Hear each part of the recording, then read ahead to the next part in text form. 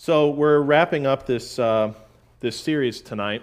It's really something we could go into detail for a long time. It's a really good study, and there's reasons why. It's been we're going on the third, or we're in the second week now since all of these attacks have happened and the response from Israel, and you just see the bias of the world. You see where people are. It just seems to be a natural thing to be against Israel. There's a school teacher in New York who changed his profile picture on social media to reflect a silhouette of a paraglider. And then on the top left, he had a pro-Palestinian flag, and he said, "I am with Palestine." And when you do research on the significance of the silhouette of a paraglider, that's how the Hamas terrorists came in and then proceeded to... Folks, I'm not talking about they just shot people. You've seen the reports, how they brutally desecrated bodies after they had killed them. And you have a school teacher in New York who is just, saying, essentially, I'm with that. I support that. And you think to yourself, what is going on? How do people come to these conclusions? Well, that's really what we're going to study tonight. Everything that we looked at last week, we talked about all of the things leading up to about 135 AD when the Jews finally were taken out of that place, and it was, as it was prophesied, they were scattered all around. That went on for a long time, 400,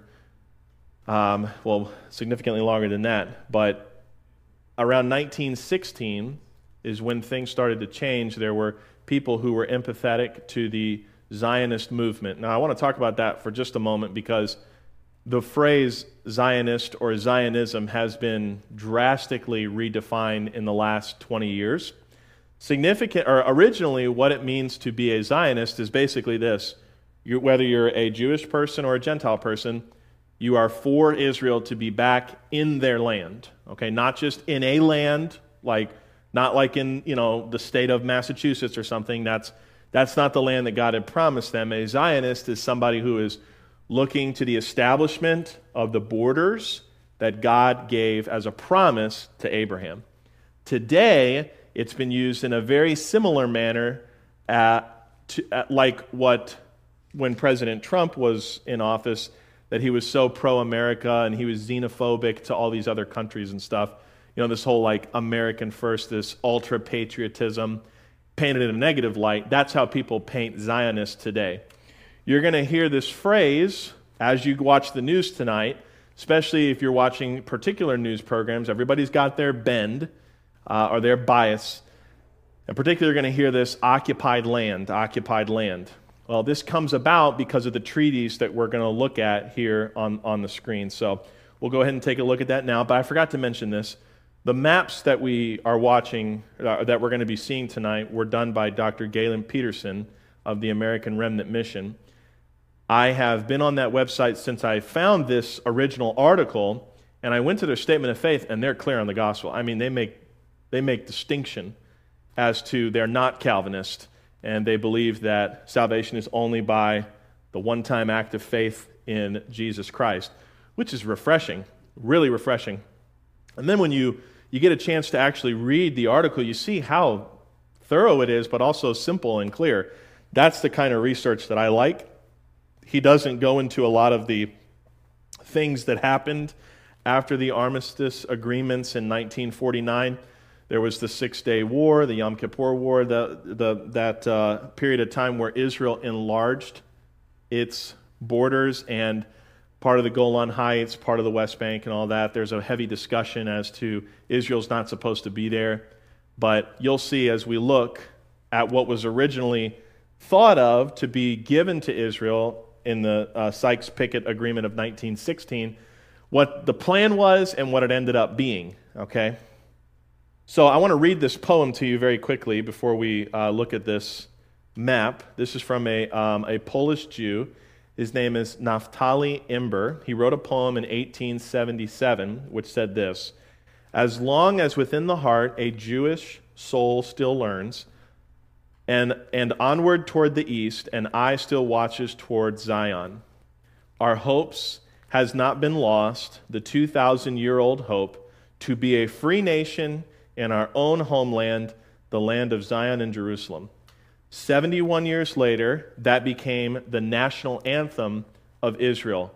Does anybody know the name of that national anthem? Warren? The Hatikva. Yes, very good. I'm sure we just murdered that, but it's beautiful. The description of the hope for the Jewish people, not just to be in any land, not some quartered place, but in that land that was promised to them. So a lot of things happen. World War I's going on, and the Ottoman Empire sided with Germany, and that seemed to be a major mistake. And so the Ottoman Empire, as you see, this is the original Promised Land according to God's decree. This was one of the maps that we looked at last week. You can see how far-reaching it is over around the Dead Sea here down to this separates Egypt over here. There was a point in time after the Six-Day War when Egypt had come in and attacked that Israel took possession of all this too. But then there was an agreement afterwards where they went back to this original border line. But this is what God had promised. And today it's about this, And there's problems here, there's problems up here, and there's a major problem right here, right now. But you can see how all these things changed.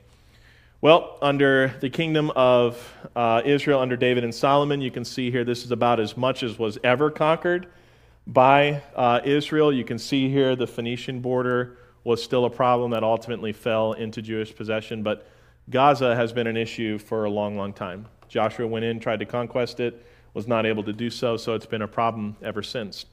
So the Sykes-Picot Agreement here in 1916, this is what was brought about as a result of the closing of World War I, the First World War.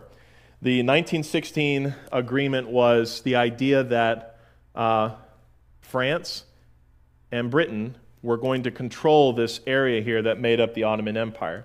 So they were going to split it up, and they were going to designate states within this area, okay?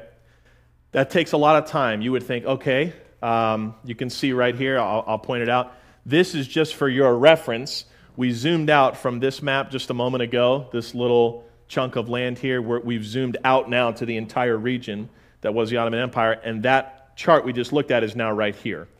Okay, so you can see there's a lot of land that was up for grabs. Do you know why this is a very important land historically? If you look at it, you can know why. There's a lot of trade route right here. There's a lot of ports, a lot of opportunity for commerce. The closer you are to water, especially when you have boats and vessels and things, the more profitable you are as a city or as a country that controls that border. Okay, so France and Britain in this Sykes-Picot Agreement, they have a massive responsibility here. And everybody's kind of paying attention. And there was a guy, his name was Arthur Balfour. He was the British Foreign Secretary. He was a strong advocate for the Jewish people. He knew specifically about Zionism and the desire for the Jews to be back in this land right here that was promised to them. And so he was ready to do that. He was ready to implement it. And this was the discussion about 4 years after that Sykes-Picot Agreement. This is what the proposed plan was. So this is very detailed, and it takes some time here. Arthur Balfour, he issued a letter to the British Jewish community, and this is what it said. His Majesty's government view with favor the establishment in Palestine of a national home for the Jewish people. Now stop for a second here. We're going to be focusing on this in a moment, but I want you to understand the root of this word here. This is not I don't want to say it's not a Bible word, because it is, but it's never been a designation for this area as far as God is concerned. This is a Roman word for the Old Hebrew word, which we understand today as Philistine or Philistine. This is a designation of the tribes that were once in this place, that after the promise that was given to Abraham was issued by God, he went through, ultimately through his seed, and they took that land from the people. Now, the Bible describes these individuals that dwelt in this land as heathens, in some places barbarians. A lot of people want to get very political with that and say, see, this is God showing his preference over, a preference for one people over another. You've got to understand the significance of Romans chapter 9. God chooses, as far as election is concerned, the role of people. He does not choose who is saved and who is not saved against their will, but in his sovereignty, the pottery cannot look at the potter and say, I will be this. The potter is the one that molds those regions. Hold on to that thought, because when we go later into Genesis, you're going to see some significant things that were said both to Ishmael and to Isaac. And we'll get to that in a moment. But this word is everywhere. Everywhere. There's a clip circulating on the internet. I don't remember the guy's name, but he's a very wealthy businessman. And he taught Hamas. Now, you have to understand, not every Palestinian is empathetic to Hamas. We can't draw that conclusion. We do know, though, from reports that are coming out, that Hamas, using underground tunnels and stuff, are basically holding citizens hostage while underneath their houses they have weapon caches. And while Israel is saying to evacuate, we are going to neutralize this northern section, the television news network through Al-Aqsa, they're saying that's a false flag. Israel is seen dropping hundreds, probably tens of thousands of little letters that say evacuate to this point. And you see Hamas sympathetics gathering those things up and burning them. They actually cut that TV station because of the fake news that was coming out of it. It's amazing to see the depth of depravity to people that want to see the entire... This was an article that I'm going to quote from an article here that I had read a little while ago. This ideology of the Islamic Caliphate does not stop with Israel. Okay? Let's just say Hamas was successful and they took over that entire region. They would align with those who are sympathetic in Syria. They would move forward into Britain, into England. They want we are looking for Jesus to come back and he will establish his rule and reign. In the Islamic idea, they set it up. They're the ones that conquer throughout the world so that Allah can come back and, his prophet Muhammad and all these different things. So you see that it's not just a Palestinian-Israeli problem. This is a fundamental issue of faith. But what you're looking at on the screen here, you see that phrase, that word Palestine. That represents all of this region here. And the green ones were going to be under, as you can see on the chart before, the green ones are going to be Britain's responsibility, and the orange ones are going to be France's responsibility. So France is going to take care of this establishment of what would be Syria, Lebanon, Iraq over here, and Palestine. And in parentheses, this was because of Arthur Balfour, sympathetic to the Jewish state. Look at the intended amount of land that was going to be litigated for the Jewish people. Okay? That's 1920. This is in Italy, San Remo. Time goes on. Why is time going on? Because the Arab states, the Arab communities, were fighting this vehemently. They were against this idea of the Jews going back into that land. So there was now, it fell apart. 1920, there was this grand idea for this very well thought out map.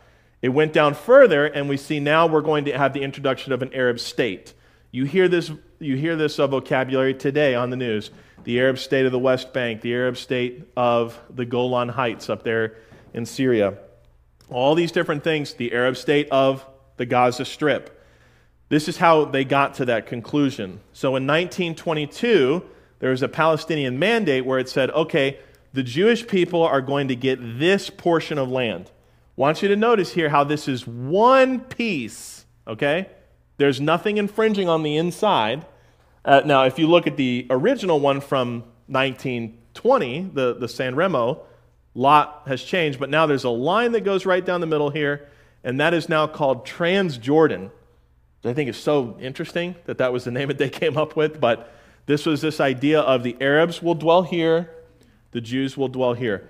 Why do you think the Arabs had a major problem with this? Not only because it was an infringement on their religious right, but look who gets the coast. Look who gets all the access, even down here. So that's another problem for business. So this got voted on and approved. Well, hang on.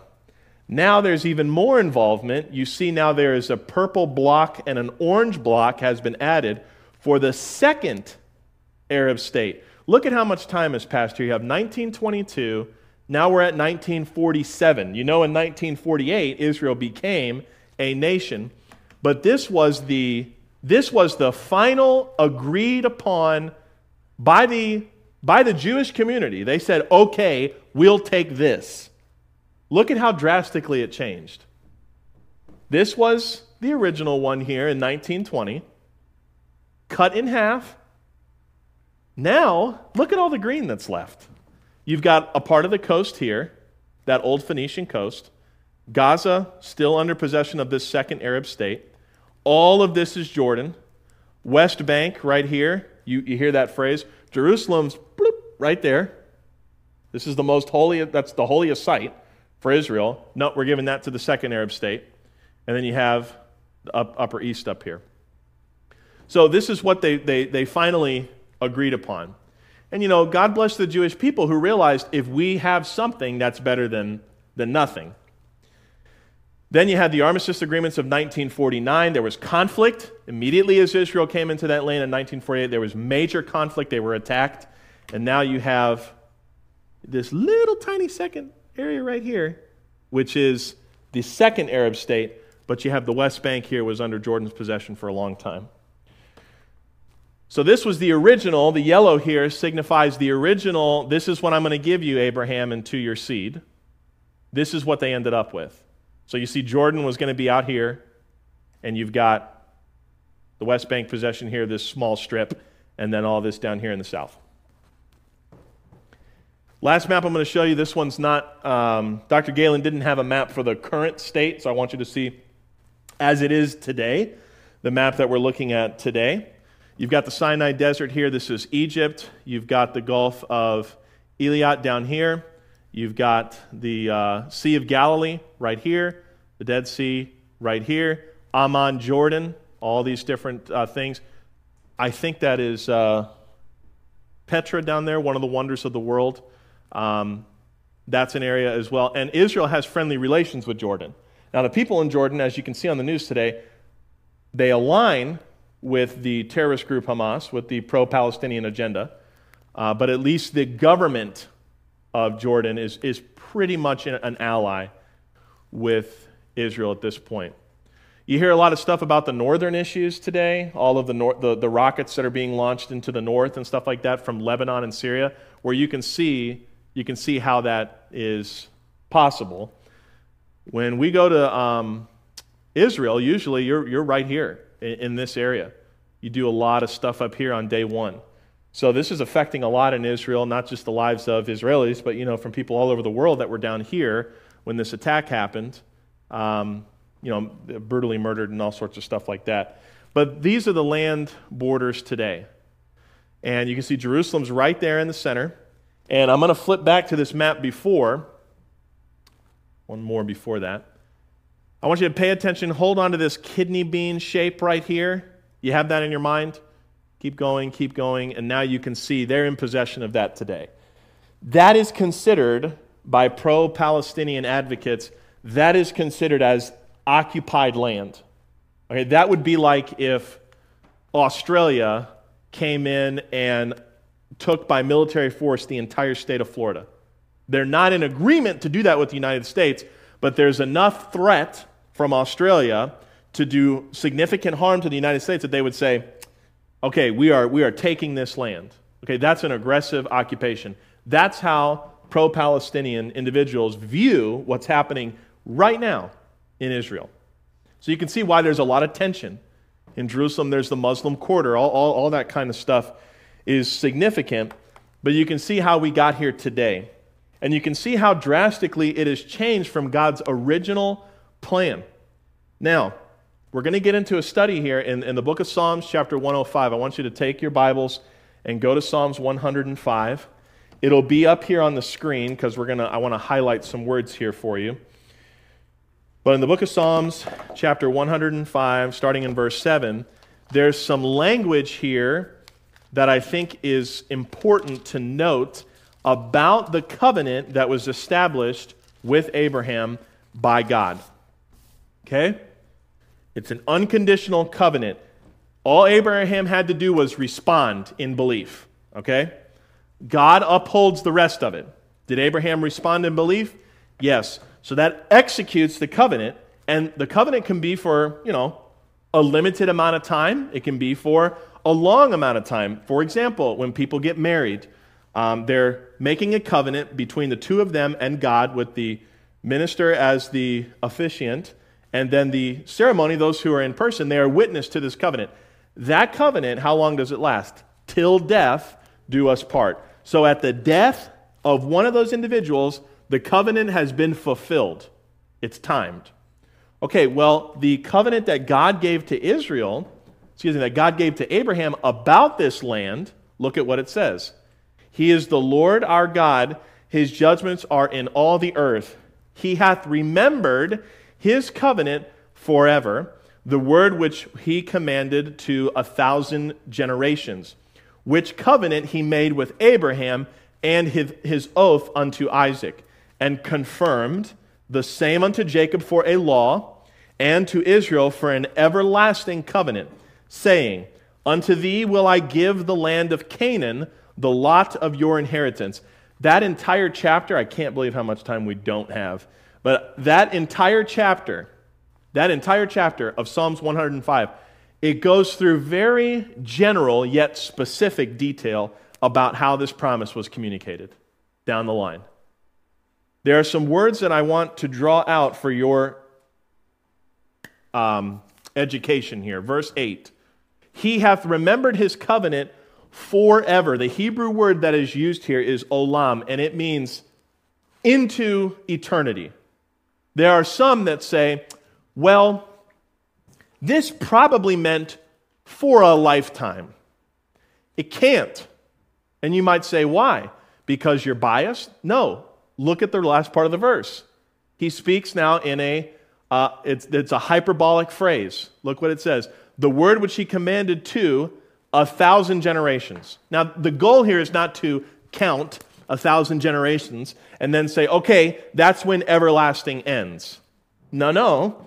This is to say, on and on and on into eternity, this covenant God will remember forever.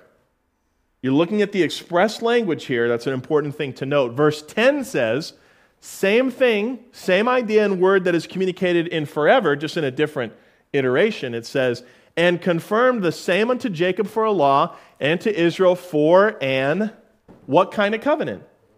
Everlasting covenant. Different than the covenant illustration we looked at with marriage. It says, till death do us part. This is forever and ever and ever. While this present earth is here, God is not finished with his people. Now, I want to just make this as a side note due to time. There's a ragingly popular theology out there right now called replacement theology that teaches that God has replaced Israel, physical Israel, with the spiritual church. That would nullify this passage. There's nothing in there. In your New Testament Bible, there is nothing in there to signify that God is done with his people. As a matter of fact, look in Romans chapter 10 and verse 1.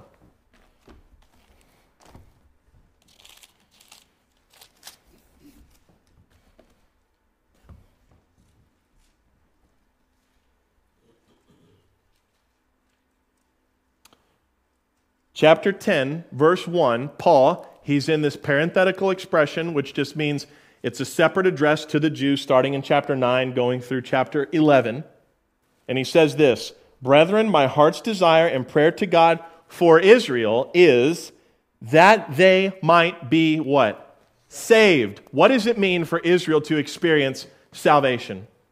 We know from the context it's not speaking of physical deliverance, although they will be provided for physically. They will be delivered at the second coming. How can Israel experience a spiritual salvation? They accept their Messiah, Jesus Christ. Why would Paul have a desire and prayer for a people in which God is done with? Why would he speak about Israel here in this way if it's just the church? They are two separate things, folks. Salvation the same for both. but they are two separate things. This is a very important note when you're studying your Bible. You separate the promises for Israel and the promises for the church. People like Joel Osteen, Beth, I can't think of her name right now, but they use this prosperity gospel idea. They take promises to Israel, they wipe out that they're to Israel, and they replace it with the church. Oh, you want to have financial success, just do X, Y, and Z, and you'll get it. That's how you get bad Bible doctrine. That's how that comes about. These three words here are significant. What is even more significant, I think, and what I want you to pay attention to, is verse 9 of Psalms 105. Meet me in Genesis 17. We're going to have to go through this quickly. But meet me in Genesis 17. Oh, I put a bookmark there. Genesis 17, we'll pick up there in verse 15 in a moment. Look on the screen if you would, please. There's a phrase that I've now bolded in purple that says, which covenant he made with Abraham, and the phrase to focus on is, and his oath to who? Isaac. Now, Isaac is the seed, the product of consummation between Abraham and who? Sarah, which was the original intent. Abraham, speaking plainly, messed it up. Out of unbelief, he acted by going and sleeping with his handmaid, Hagar, and thereby bringing about Ishmael, which was of no fault to Ishmael. No fault to him. It's a product of Abraham's unbelief. But Ishmael was born first. And as a matter of fact, when the reaffirming of the covenant is made to Abraham and Sarah, Abraham pleads for the life of his son, Ishmael. But God says, I'm going to give you a seed of Sarah, and it will be the one that gets the everlasting covenant. And he's very specific about what the difference is.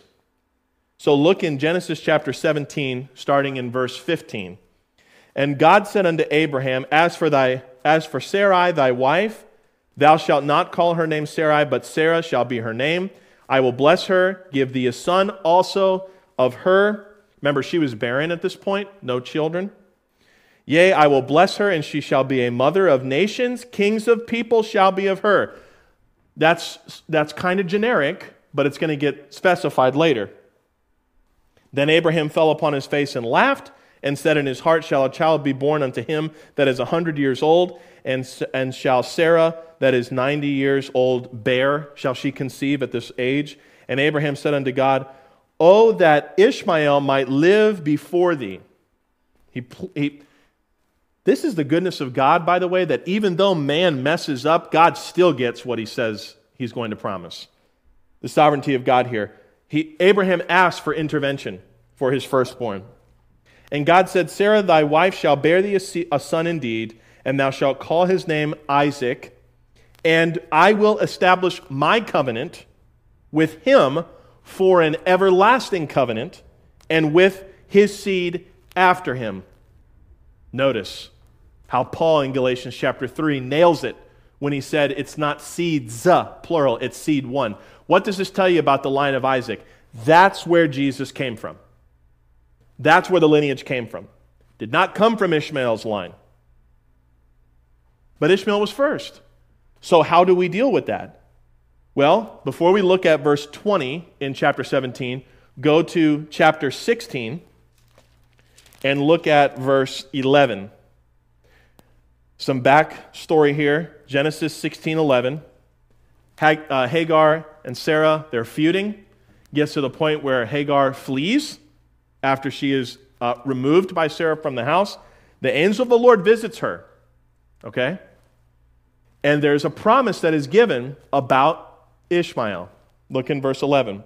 And the angel of the Lord said unto her, Behold, thou art with child, you are pregnant, and shall bring forth a son, and shall call his name Ishmael, which, do you know what that name means? God shall hear. This is significant, folks. It'll bring you to tears when you recognize it. Even though He is the product of unbelief.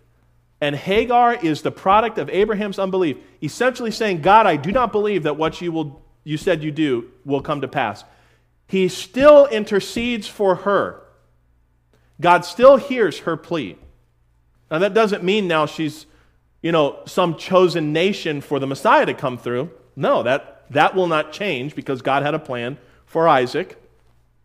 But the significance here is that the request to be a free people, Ishmael will get. All of his lineage were Bedouins. What I mean by that is they were nomads. They wandered around, I don't want to say aimlessly, but they pretty much did what they wanted to do. And that was the problem she had in Abraham's house. She couldn't do what she wanted to do. Well, her prayer was answered, but also there were some very significant things said about the state and character of this man, Ishmael. And look what it says, shall call his name Ishmael, because the Lord hath heard thy affliction. Verse 12, and he will be as a wild man.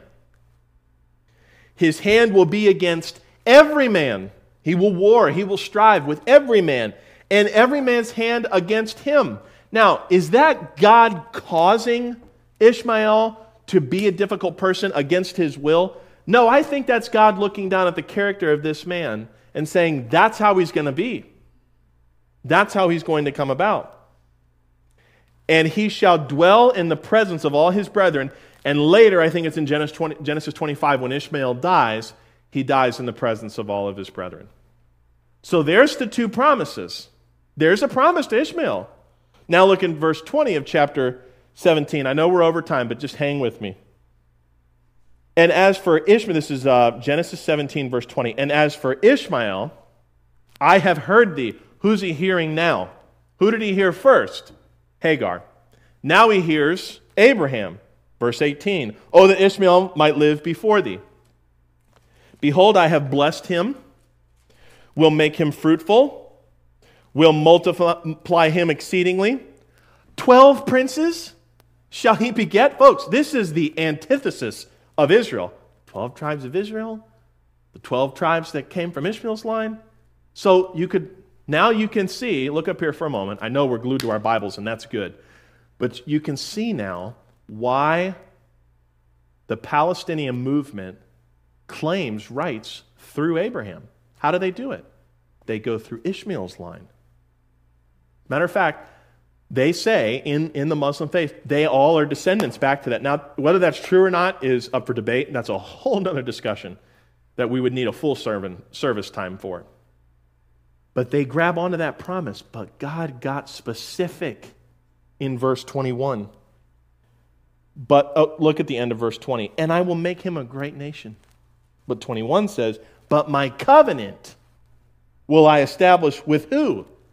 Isaac. And even more specific, which Sarah shall bear unto thee at this set time in the next year. That's it. That's God's promise. He says the line is going to go through Isaac.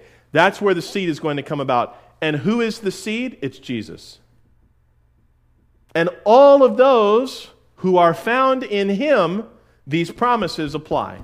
So, the takeaway from this is the promised land is not a matter of litigation, as you saw on the maps here. This is not how God intended the promised land to go. Okay, you got this, and then you got this, and then we can agree to this, and then we can agree to this. God does not go, yep, that's what I intended. I sign off on that, even though his people agree to it. God is going to provide all of that. And it's not going to be to those here unless they put faith in Israel's Messiah, Jesus Christ. You see the significance of all this here? That's why I say, and so far, of the people that I've heard spoke about this and made videos, no one's talking about that point. You want rights into the land? Trust in Jesus Christ as your Savior. And you'll get it when you have a new glorified body, when there is no sin nature.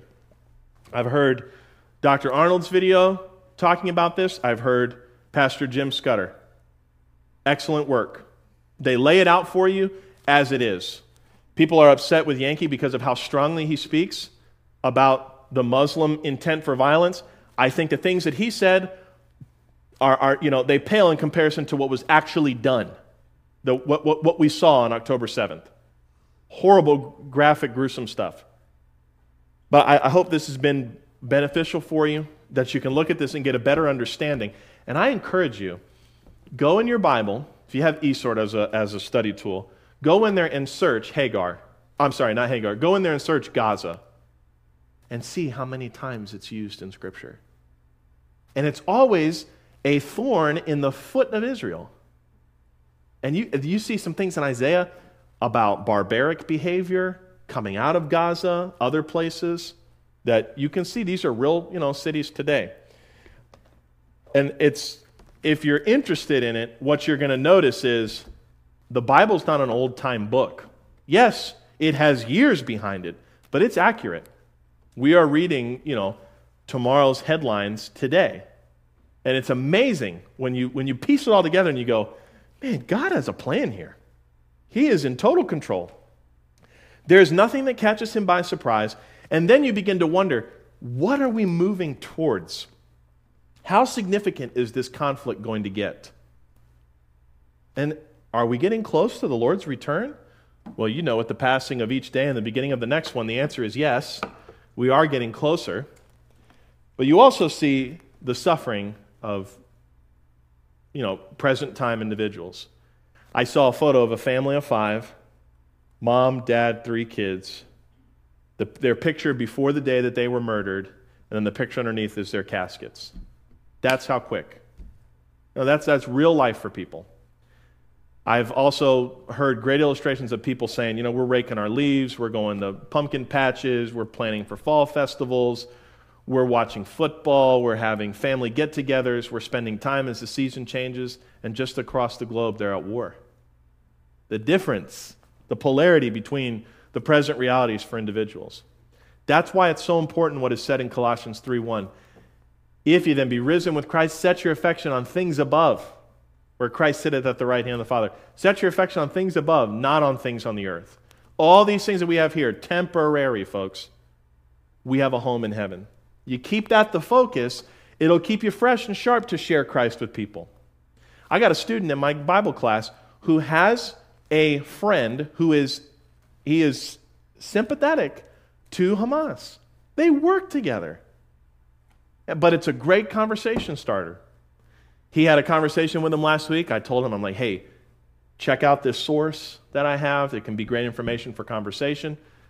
The guy hasn't changed his mind yet. But what's the point here for my student? What's the point? Give him the gospel. Get him to understand what Jesus Christ has done. And then the political stuff, that's going to be the result of man. But as far as salvation, the new birth, how does that come about? You put your trust in Jesus Christ. And I'm going to illustrate that for you now. If this hand represents you and me, I'll let this wooden block that says sin represent exactly what it says. This is sin. Put it on top of my hand because we've all sinned, myself included. We've all fallen short of God's glory. God, He loves us very much. He hates our sin because it separates us from Him. We have to be perfect, sinless to get to heaven. That doesn't mean we try our very best. That means we could not have done this at any point at all. And we all know we're sinners. The wages of sin is death, eternal separation forever in a place called hell. There's no amount of good deeds that can pay for this sin. Going to church, reading your Bible, being a good person, all those things are good, but they're not an accepted form of payment for sin. Somebody has to die for this, and somebody has to die for it, and then they end up paying for it. This hand represents Jesus Christ, the only begotten Son of God, and for the sake of illustration, I let this hand represent Him. God sent His Son into the world, fully God and fully man, to pay for our sin, and what's significant about Jesus is He didn't have any of this. He did not have any sin. He was tempted in all points as man was, but He was found without sin.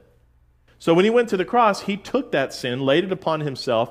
He died on the cross, He was buried, and He rose again 3 days later to prove that He was who He claimed to be, the Son of God, and that the payment that He made for sin was accepted. What did He say before He died on the cross? It is finished. That payment for sin was finished. He came back from the dead 3 days later, and He says, whosoever believeth in Him would have everlasting life. You can only have everlasting life and be in heaven. So how can you get to heaven if you have all this sin that's separating you between God? You have to put your trust in Jesus Christ, that he died in your place. And that's what John 3:16 illustrates.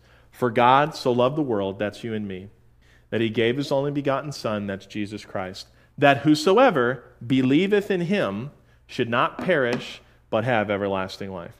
That's how you can know for sure that you're going to heaven. Because I'm a good person, because I do good works, because I try. No, because I've put my faith in the death, burial, and resurrection of Jesus Christ. He paid my price. The moment you do that, God gives you his righteousness. He gives you a home in heaven. You're sealed with the Holy Spirit. You have a new birth. All those things are true.